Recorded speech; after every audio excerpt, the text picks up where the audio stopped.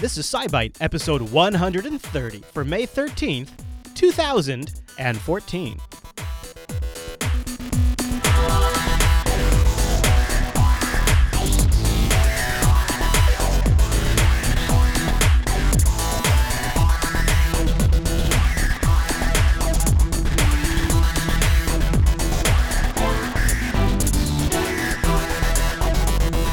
Hi, everyone, and welcome back to SciByte, Jupiter Broadcasting's weekly science podcast, live on a Tuesday and fresh on a Wednesday over at jupiterbroadcasting.com. My name is Chris, and joining us every single week is our excellent host, Heather. Hey there, Heather. Hey there, Chris. Hey, Heather, happy science to you. Happy science. So, what are we going to talk about today? Today, we're going to take a look at a solar sibling, mapping neurons with crowdsourcing, comets, an exoskeleton to help a paralyzed teen walk, curiosity news, and as always, take a peek back into history and up in the sky this week. Well, that sounds pretty excellent. I always love a good heart-tugging sibling story, Heather, so why don't we kick off the news?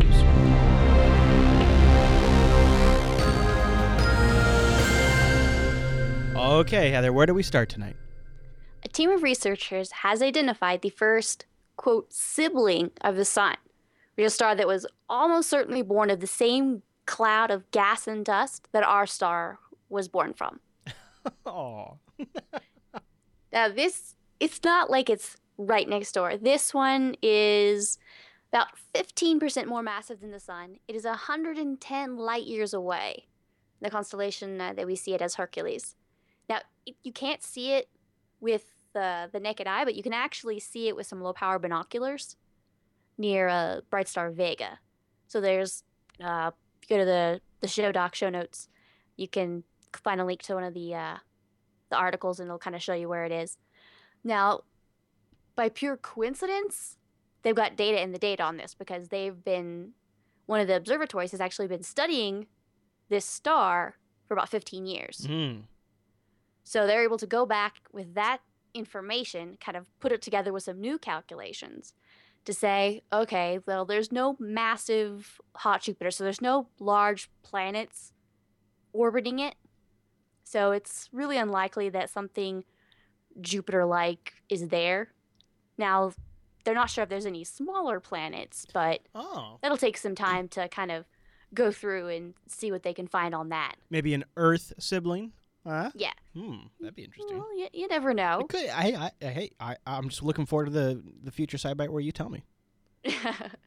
Now, there were about 30 candidates that they kind of narrowed this down to. They're like, all right, because they're trying to find stars that were kind of born in the same clump of gas and dust that the sun was, because they can see what they look like, kind of get a better idea of what's happening with, these various stars to kind of see how our sun is doing. Sure. And so what they had to do is they had to look at a lot of different chemical analysis, go to the spectrographic analysis, and then they'll look through the star's orbit, because they can get an idea of the orbit. Then they can kind of backtrack and see if all of these stars kind of end up at the same starting position, because that would be what it is. And just some of them travel in different orbits, so they'd be further ahead or closer to along the the orbit of the galaxy. So it's not like really simple to do this, because you have to narrow it down so that it's the specific clump of gas that our sun was made out of. Now, to do that, you have to have some kind of key chemical elements. So they all kind of vary amongst stars depending upon the gas cloud that they were made of. Mm. Now, they were able to kind of narrow it down to barium with yttrium as two specific elements that would help really differentiate something from our star's cradle to versus other stars, where the clouds of dust that they would come from. Okay. So what they're really trying to do is identify all these stars, these solar siblings as they call them. So thinking, it's probably born in a cluster of stars, probably 1,000, 100,000 different stars. Those nurseries we see pictures of, right? Yeah, this would be about 4.5 billion years ago with a B, since it started, breaking up into all the different stars, started creating their own orbits around the galactic center. So this one actually, they said, even at 110 light years away, it's quote nearby. Other stars could be much further even. And so by looking at these and being able to find more of them, now that we've kind of found one, we kind of have a better idea of how to do it, be able to find others. And this will help us understand, how the sun was formed, how our solar system became hospitable for life. If they were all very close to each other at one time, then it's certainly possible that certain, dust would follow these stars around that would form the planets. So, was a planet kicked off of one star, did another star happen to pick it up? So there's this kind of things going on too. So by kind of tracking these back down, you can find, this star and that star all, came from the same place. We were all formed together.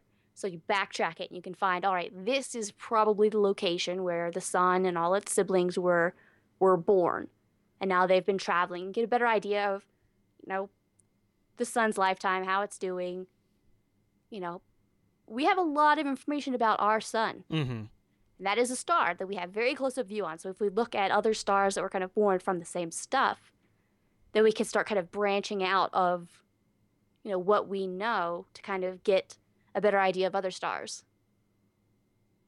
I like the idea of also, in a way, taking what we know about, what we kind of have concrete information about our star, and using that to sort of fill in the model on the gaps that we don't know about these other stars that are so far away, but are able to come to some sort of reasonable conclusion just based on using the data that we do know about our star. That's kind of an interesting way to sort of, even if it is perhaps fraught with potential error, it seems like it's at least a good starting point to say, all right, well, if we can't answer these kinds of things, let's take the science we absolutely know for sure about our local star and then just apply those. That's kind of interesting.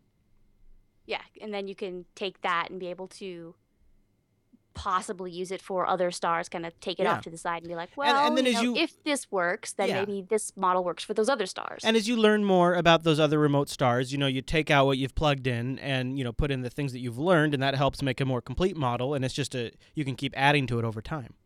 Yeah. Huh. Well, that's fascinating stuff, Heather. I hope there's a sibling Earth. You never know. I think that'd be good. Any other thoughts on this story? Not until there's more knowledge on it. Not until that you have the announcement about that sibling Earth, you mean, right? Yeah. All right, well, let's take a quick moment right here. I just wanted to remind everybody that for a limited amount of time, we have the Coder Radio 100 t-shirt.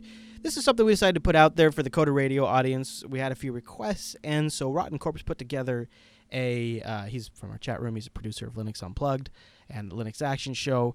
We put together a logo for us. So if you go to teespring.com/CR100, we've got 159 sold now out of 100. So that means you're going to get a shirt if you order 5 days, 23 hours, 18 minutes, and 32 seconds if you order right now over at teespring.com/CR100. We've got a t-shirt, which you can get multiple colors of. And we also have a hoodie, which there's some really great colors of as well. And then there's the ladies' tee, which for some reason is only available in black, but that's like a limitation of the thing. However, black turns out to be a popular color, so it's not so bad. teespring.com/CR100. Celebrate Coder Radio 100 with a little Jupiter Broadcasting swag. And you can find a link to that on the sidebar of the Jupiter Broadcasting website for a limited time. After this run, after those 5 days, no more shirt for you. You can't have it. You won't have it. We're locking it down. It is a limited time thing. And it's kind of fun. It's with the summer colors and whatnot. So teespring.com/CR100. And Heather, with that file, that means it must be time for the News Bite.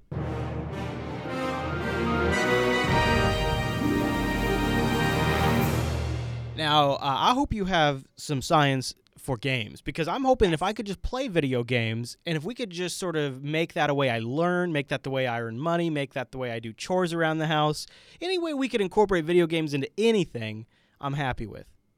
Well, if you play a video game, you could contribute to science. I'm ready. So a team of researchers working at MIT has used this data supplied by gamers, what they call iWire. There's the game they created on the web, and through that, they're able to use this to have a better idea of where neurons are. Okay. So they're kind of tracking down how visually everything is going from neuron to neuron through the brain to kind of describe how is the eye able to understand what's happening when something is moving in front of it. That's amazing. Now, what do you mean by moving? Now, the scientists have known for a while how, light enters the eye, strikes the back of the eyeball, photoreceptors respond, they send information to the brain, and the brain is able to Interpret. get that. Now, Yeah.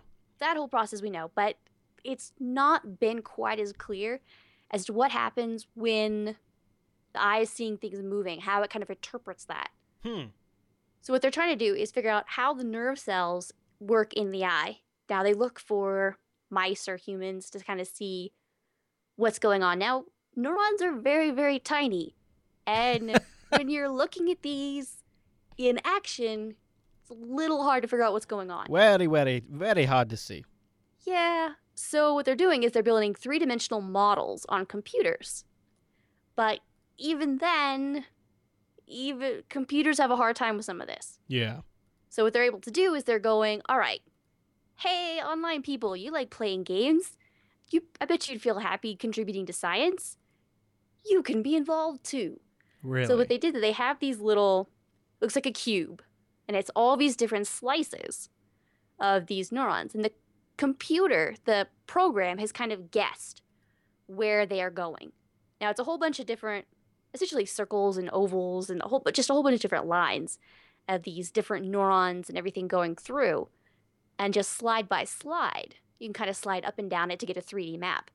Now, like I said, the program has kind of made a guess as to where everything is. But programs don't necessarily color inside the lines really well, especially for really complicated things like this. I mean, it looks, a whole bunch of different circles and ovals and things squashed together that, pop up and disappear.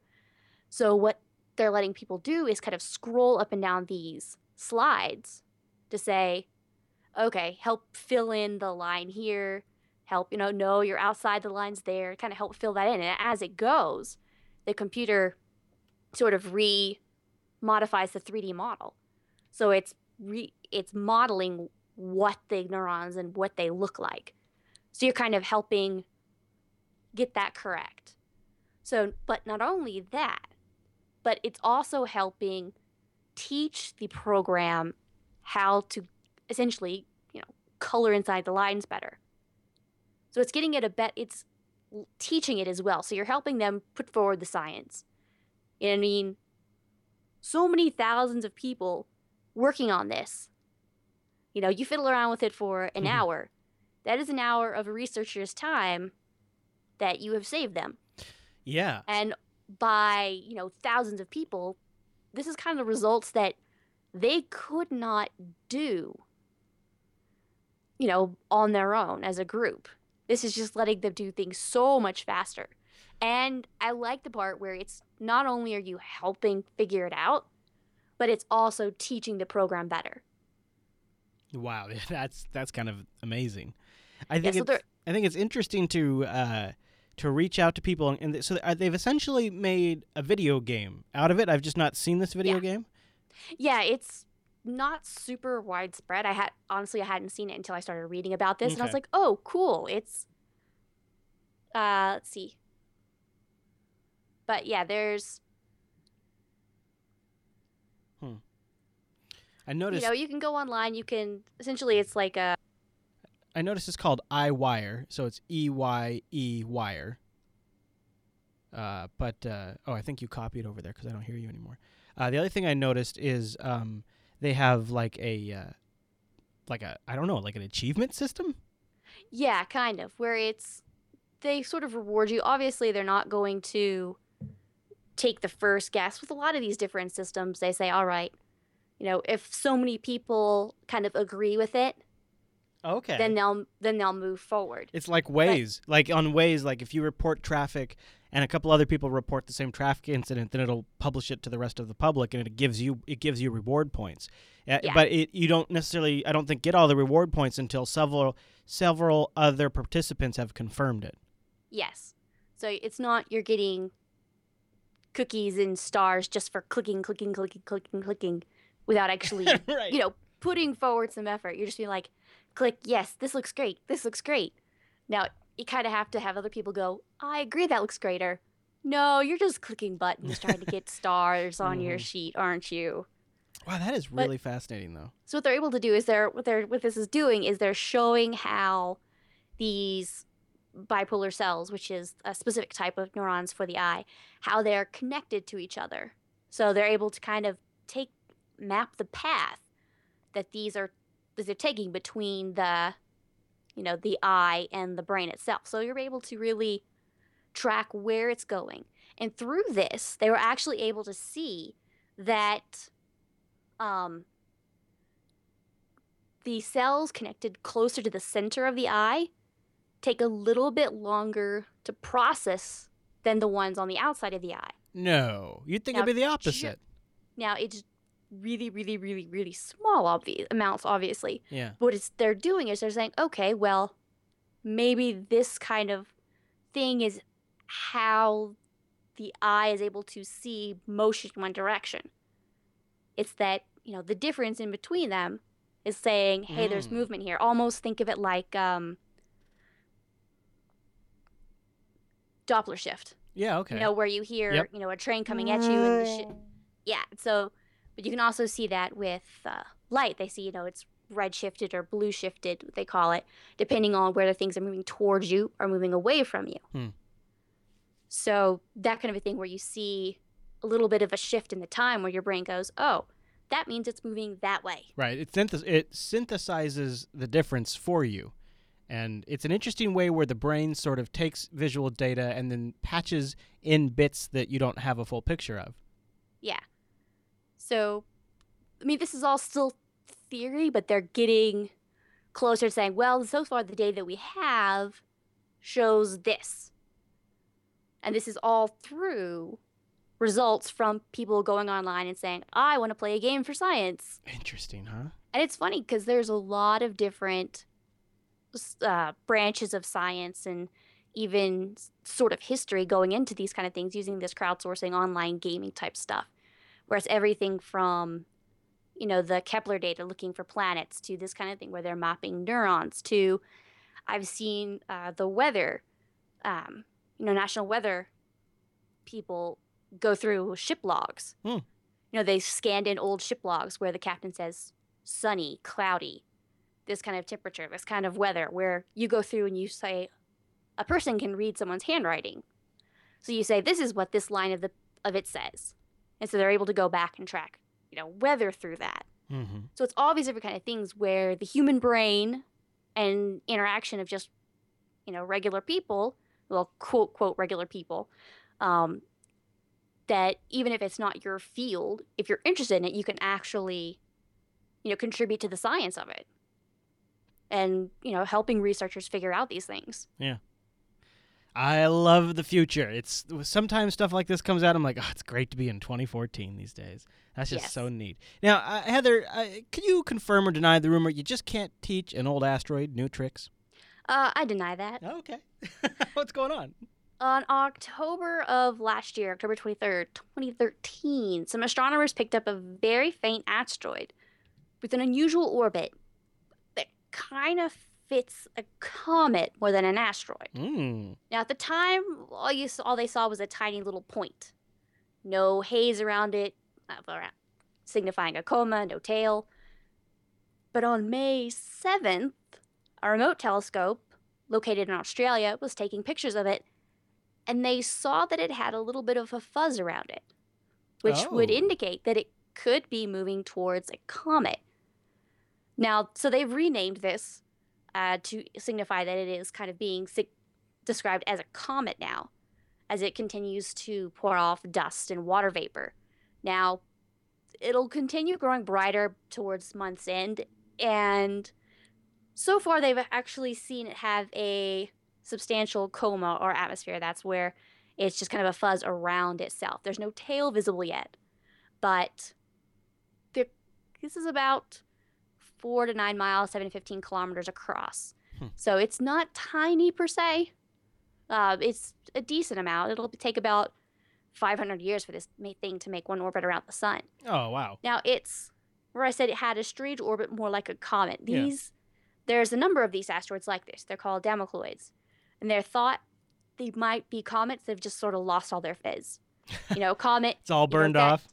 What you see of a comet, all the fuzz and everything, is where there is dust and water vapor being vaporized off of it. But eventually it's got to run out, right? I mean, eventually it's got to... it runs out. You shake the... Yeah, I've always wondered the soda up enough and eventually gets flat. Yeah.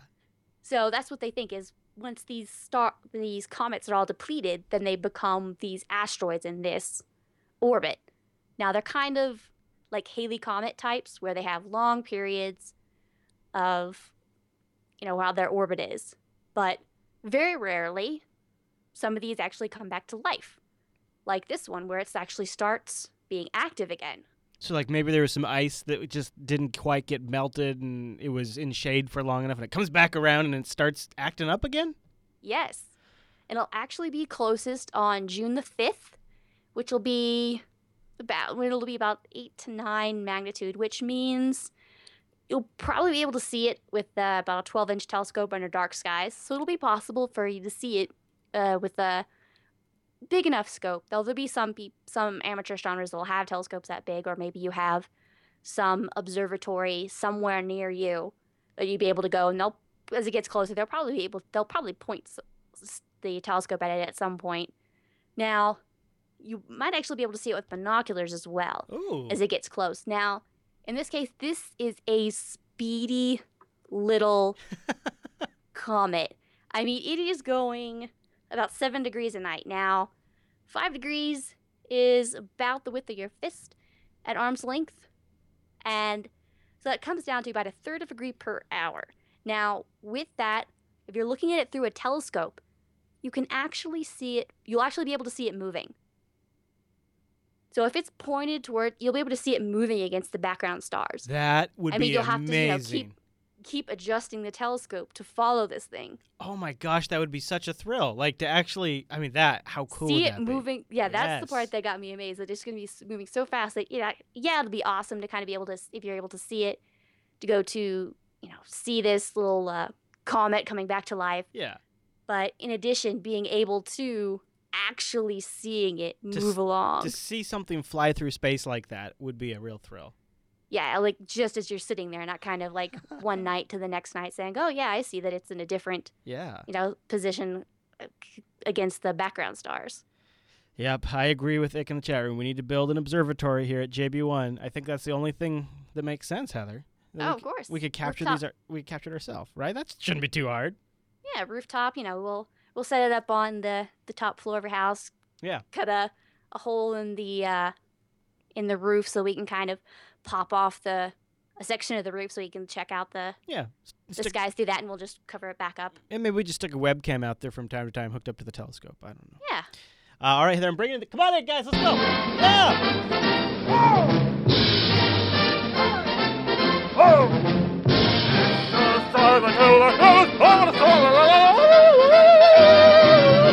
All right, Heather, what are we talking about here in the 2Byte News?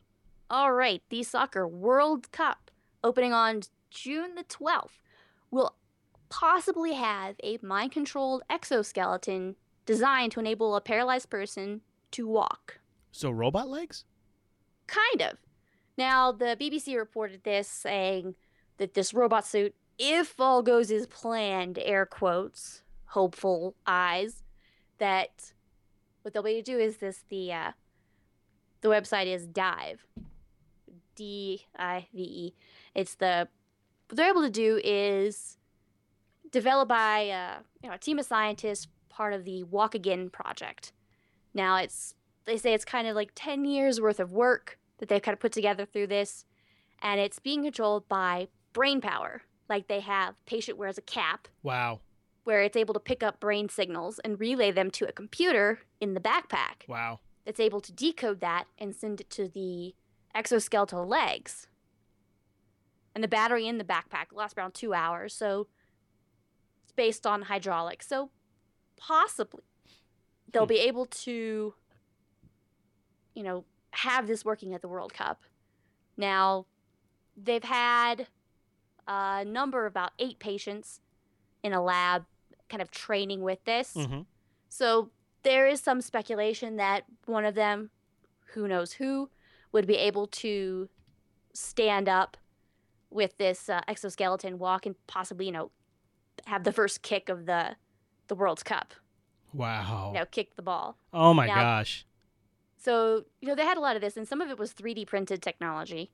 So they can, build this at the kind of speed and strength with the kind of materials that they want. But, and there's programming that says, once the foot of the exoskeleton touches the ground, there's specific pressure. Mm-hmm. Then the sensor kind of senses that, and so it is able to kind of get a better of idea of, what's going on. And so the computer can kind of help out the system going, yes, you've actually hit the ground. Now go to the next foot. Mm-hmm. So be prepared that, you're shifting the weight this way. I think what's kind of the takeaway, though, from this is it's a mind-controlled exoskeleton. I mean, that's unbelievable. Yeah, and it's not like you think like wires in the brain. This is literally just a cap on the brain. Yeah. Now, I mean, think of it like EEGs.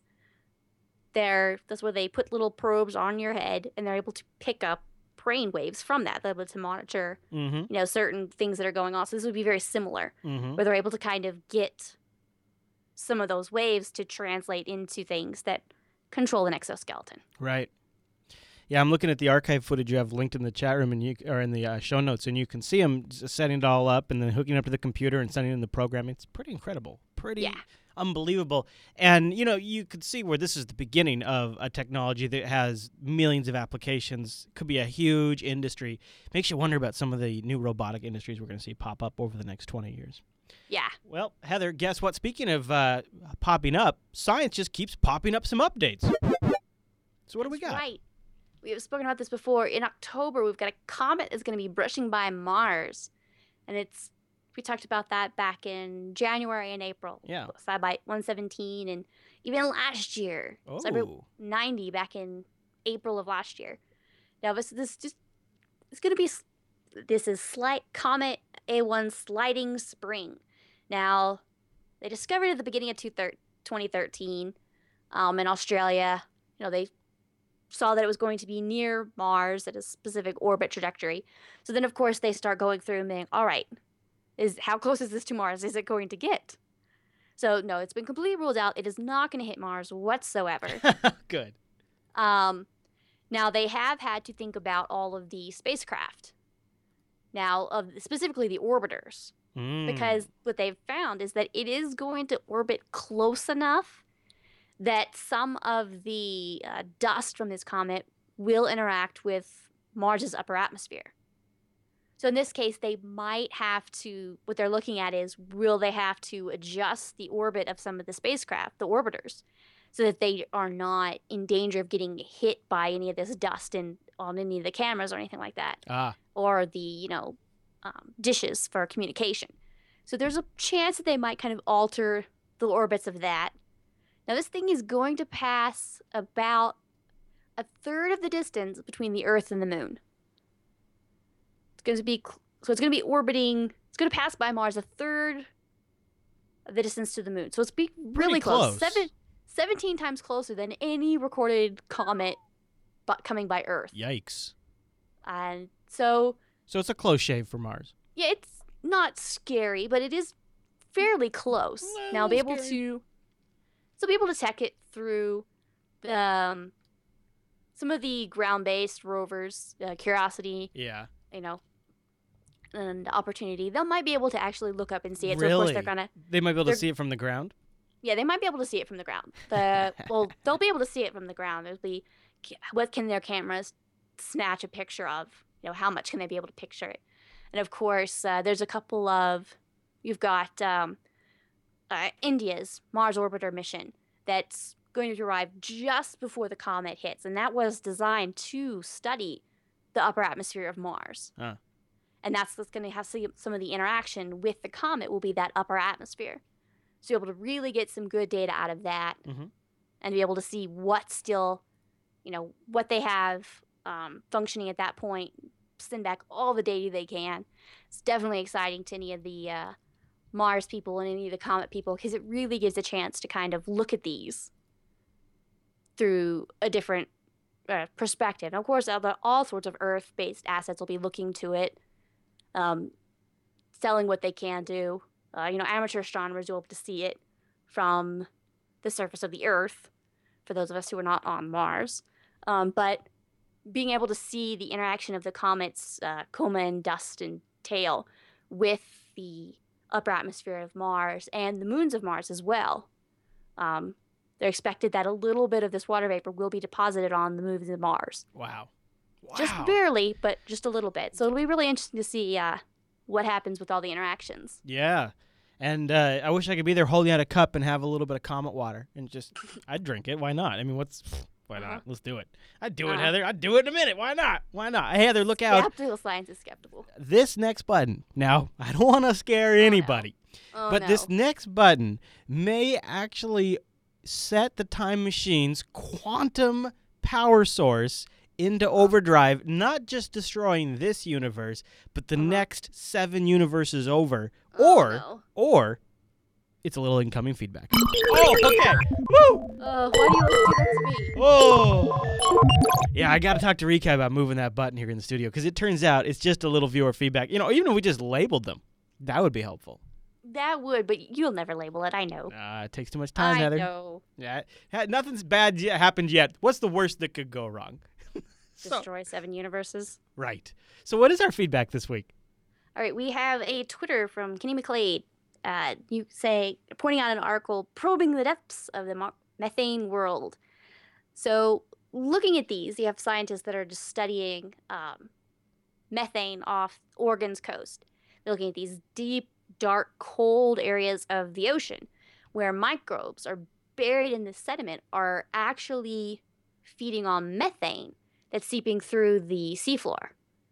Now, this kind of thing where they can see the type of metabolism, bicarbonates, reactions in the seawater to form these tall, rocky deposits. And then from that, be able to see this is how those microbes are able to use methane, not oxygen, to survive and thrive. And they actually be able to see that they're using trace tungsten, which they've never seen before, which is fairly, instead of molybdenum. Now, they've seen that before, which is more common in these cold seep environments. But this is a new kind of twist to it. Now, these tungsten microbes have only been found in really high temperature, like boiling water near hydrothermal vents in the bottom of the ocean. Now, these are in cold conditions. So by looking at these, you say, okay, well, you've got scientists studying cold, non-oxygenated locations where there's microbes happy to live on methane. But what does that really mean for us? That means that it could be an analogy for non-Earth-based places. You have methane lakes on Saturn's moon Titan, saying, hey, we see these microbes that are able to live in cold methane environments, right, which we see on Titan. Right. So could there be squirmy ickiness, gobs of gross living microbes? It seems pretty possible to me. I mean, what do I know? But when like you mentioned, when you've got them on Venus, it seems possible that we here could have them as well. Yeah. It seems like something truly alien in a way too. And it really is. That's where you're seeing these extremophiles, is what they call them, where these microbes and living organisms in really extreme environments here on Earth. Right. And really studying them, we're able to say, okay, well, in these crazy environments, we're able to see microbes. You know what makes me wonder? These kind of places on other planets, it's not ruled out. Right. It makes me wonder, like, if they arrived on a rock and then found, and they happily ended up in a place where they just didn't have to adapt that much, and they just kind of that's how they got here from whatever rock they arrived on, and they've just kind of stayed that way ever since. Because it really does. I mean, alien is just the best way to put it. I don't know. Yeah. All right, Heather. Any other thoughts on that? No, not that I can think of. All right. Well, while we're talking about space stuff, as we tend to do, why don't we do a little curiosity update? Are you ready? I'm ready. And liftoff of the Atlas V with Curiosity. Touchdown confirmed. confirmed. We're safe on Mars. All right, very good. Very good, Heather. How is our favorite rover? All right, the last couple of weeks I've been talking about them prepping for their third drilling event, and they did the drill. They've had a full-length drill hole, which was able to, close to the test hole that they drilled last week, in the very same rock. So able to kind of preview that. With that one, they're able to kind of get an idea of the kind of material that was inside of it, and what they're able to see is that the drill tailings. We talked about this last week. How do they get the dust from that drilling site? They don't have to scoop it. It's the drill itself. It has these flutes that kind of pulls the dust into a container up on the arm itself. So they're able to look at the tailings from that, was like they call them, and they're actually much less red than any of the other two drilling sites that they've had. Yeah. So this is kind of suggesting that the chemical and mineral analysis that shall be coming in the coming weeks will show very different material than we've seen before. Now, so they're going to be sieving this, delivering it to various, onboard scientific instruments, and kind of being able to see, all right, well, what exactly is going on here? Now, this is different location than we've had before. The other two this is the first time where this is sandstone. The other places were, where the kind of place where it'd be wet locations, bottom of river type stuff. Mm-hmm. Now, this is sandstone. So this is the kind of stuff that when you look off and they looks towards the mountain, you see kind of the shapes of hills and things. Now, this is kind of thing where, even here on Earth, you have sandstone, you'll have softer parts and harder parts, and the softer parts get, washed away in the winds and things. So it kind of gives shape to the area, to the environment. So from this, they'll be able to kind of tell this may be why you see how things look, and give them a better idea of how these kind of sands are cemented together. How this thing worked. So this will give us another better idea of what the history of the water was in this location. It's like a little bit of a time machine. Actually, that's our department, but it's sort of like, kind of the same way, looking back a little bit. It's so fun. We are in a way at a really great, exciting time in this process, and in a way a little disappointing, because what we're doing right now is we're building the foundation that so much awesome science is going to be based off over the next, decades, right? Well, yeah. And we're here at the beginning now, but we're getting in on the ground floor. And that is pretty. I mean, we're Mars hipsters, really. Oh, yeah. If you think about it. And in the future generations will oh yeah, we know all this stuff. No, we don't have to send a rover there to do that. We've got all that covered. No, because then you'll have better science instruments. That's what I'm saying. I'm kind of jealous of them in a way, in a little bit. Like, it's cool that we get to be here at the beginning, but at the same time, I wouldn't mind being able to go to the future and get to have fun when, they've got better science and they've figured out a lot of these fundamentals and all that kind of stuff. Think about how much awesome we are than the people decades ago. Well, yeah, I know. In the past. What do they got?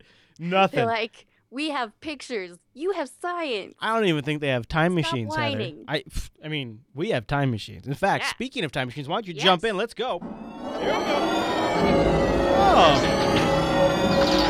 Not bad. No, see, it's good because I didn't charge us up.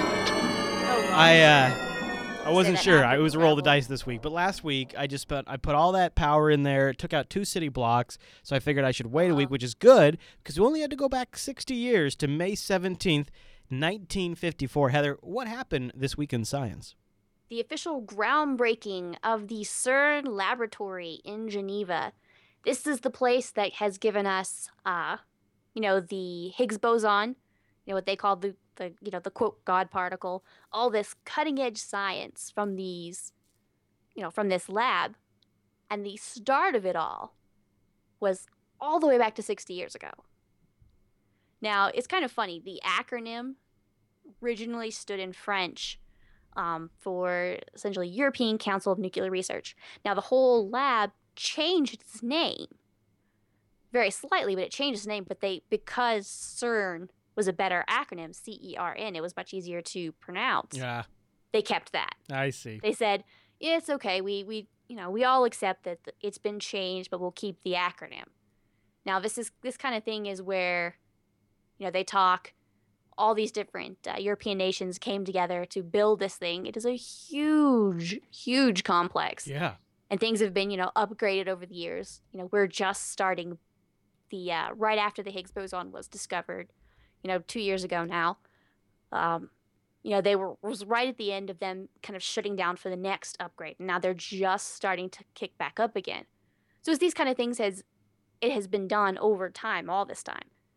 Now, it's kind of funny because they say, this is the location where they say, it could be the first web server was located, the first, IP routers, these kind of locations where they were setting the stuff and opening all this data up to the scientific community to all jump in and say, hey, we want this data too. But all of that crazy cutting edge science that we see today all started with a shovel 60 years ago this week. Wow. That is pretty amazing when you think about it. And actually, for some of the things we covered not that long ago, for so much that's actually happened, it's pretty incredible. All right, Heather, let me recalibrate the SciByte 2000 so that way we can look up into the sky this week. All right, on Wednesday, May the 14th, we've got the full moon in the afternoon, about 3:15 Eastern Daylight Time. You can look for Saturn to the upper right of the moon on Wednesday. As we roll into Friday, May 16th, about twilight, you can actually see Mercury is starting to pop up in the low west to northwest. That's far to the lower right of Jupiter. But you'll be able to start seeing Mercury now start to come out.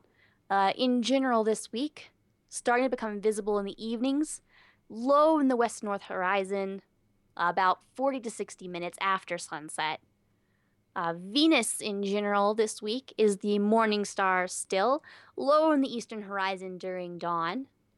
We've got Mars just after dark. It's the highest in the south, with Spica to its far lower left. Those are always the group they talk about because Mars is orangish red, Spica is a blue-white giant star. So they're a good combo, but they're starting to spread apart now. Aww. You got Spica being a little bit further apart now than it has been in the past. We have Jupiter at twilight. It is high in the western sky, sinking slowly towards the horizon as the night goes by, setting about midnight. And we've got Saturn, which was on opposition on May the 10th, which means it was complete opposite side of the sun from Earth. Oh, jeez. Now, that means it's got a whole nighttime viewing schedule. It rises at sunset in the southeast, gets to its highest position in the south, about 12 to 1 a.m., and goes headed towards morning setting in the west.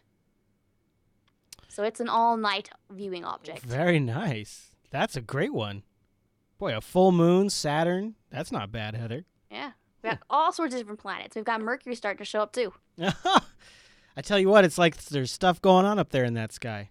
There is. And you know what? If you see something, you're like, hey, what is that? What is that? Because, maybe my demonstration here on Stellarium wasn't that great. Well, you just go over to jupiterbroadcasting.com, find SciByte 130, and then guess what?